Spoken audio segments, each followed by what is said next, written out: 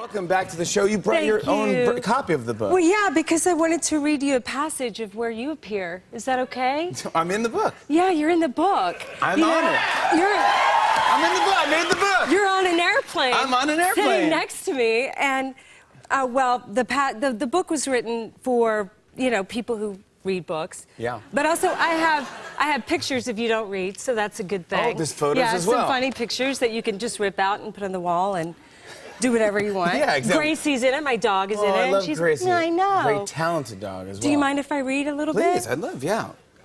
I highlighted your part so you would know where you appear in yellow.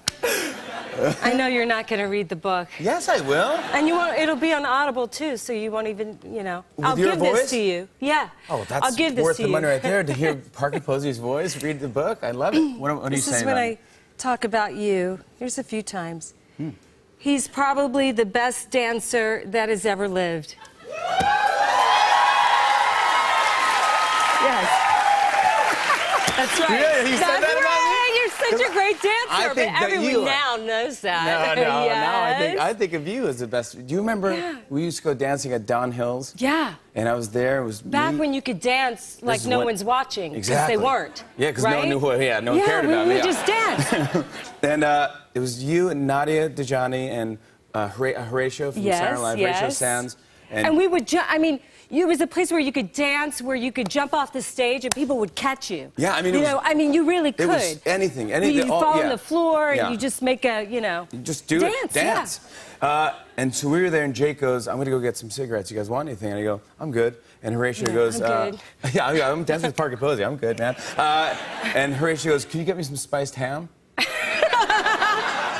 Okay, so I swear that's so Horatio. Is that like olives and jalapenos or something? No, it's I don't know what. It's just a quarter pound of spiced ham. Okay. Right, so he goes, "All right, dude, whatever." So Jake leaves, and then we're dancing, and hanging out, and then I go, "Let's do a shot of tequila," to Horatio. So we do a shot of tequila, and we're dancing, and then Jake comes over to me. He goes, "We got to go, dude."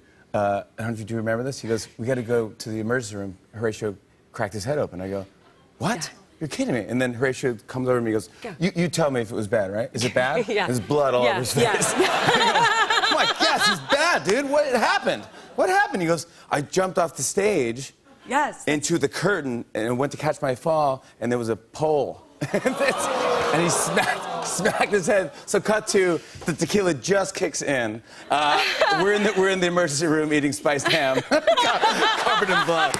That's what dancing with Parker Posey. That's how much fun. That's a story. We would have. That's a story right there. Yeah. But also, you mentioned in the book too, New Year's Eve. At my parents' house. That was so much fun. Right? Yeah, and I wonder if it's caught on around the country. The Fallon tradition was to bang on pots and pans on New Year's Eve and to walk around the neighborhood. Yeah. And I remember one of your neighbors, and I wrote about it in my book, had like Santa Claus everywhere, like Santa Claus cozies on toilet paper, Kleenex boxes, towels, bath mats. Funny. And we, banging pots and pans and walking around your neighborhood. When it's midnight, we all grab pots and pans. We would ruin all my mom's pots. They all have dents in them because we were just, it was our noisemakers. So much fun. Walk down the street. Oh, we loved that. I love that you That wrote is making a memory. Yeah, I did. Dude, your family was so funny. They were laughing all the time. Yeah, they're I said they're like a Keebler cookie family.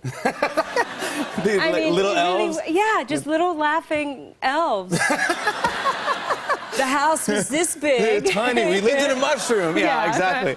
But there's so many stories. Why did you call it You're on an Airplane? What's the idea? Well, it ended up being a good context to, when you're on an airplane and you're stuck there and and you share stories of your past, entertaining stories. And I come from a family of entertaining characters, funny people. And so I grew up remembering, these funny stories, and I would share them. I'd lived this life as an actor, and I have all sorts of, I have like 7 more chapters, and maybe when I get out, I'll write another one. But this space, and on an airplane where you have to... You're forced to talk to someone for 6 hours. Yeah. I'll let me tell you some stories. Or not, and they usually share too much.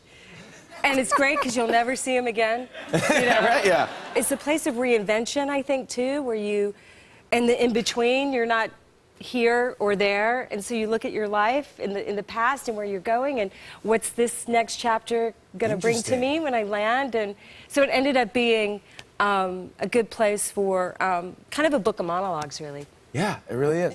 It was agonizing, but it was soulful, and I got to be, you know, entertaining in it. You know what? And I didn't have to leave my apartment. You know, that's the other thing. It's just that easy, folks. Yeah. On and on and on. I said, and it's on and on and on.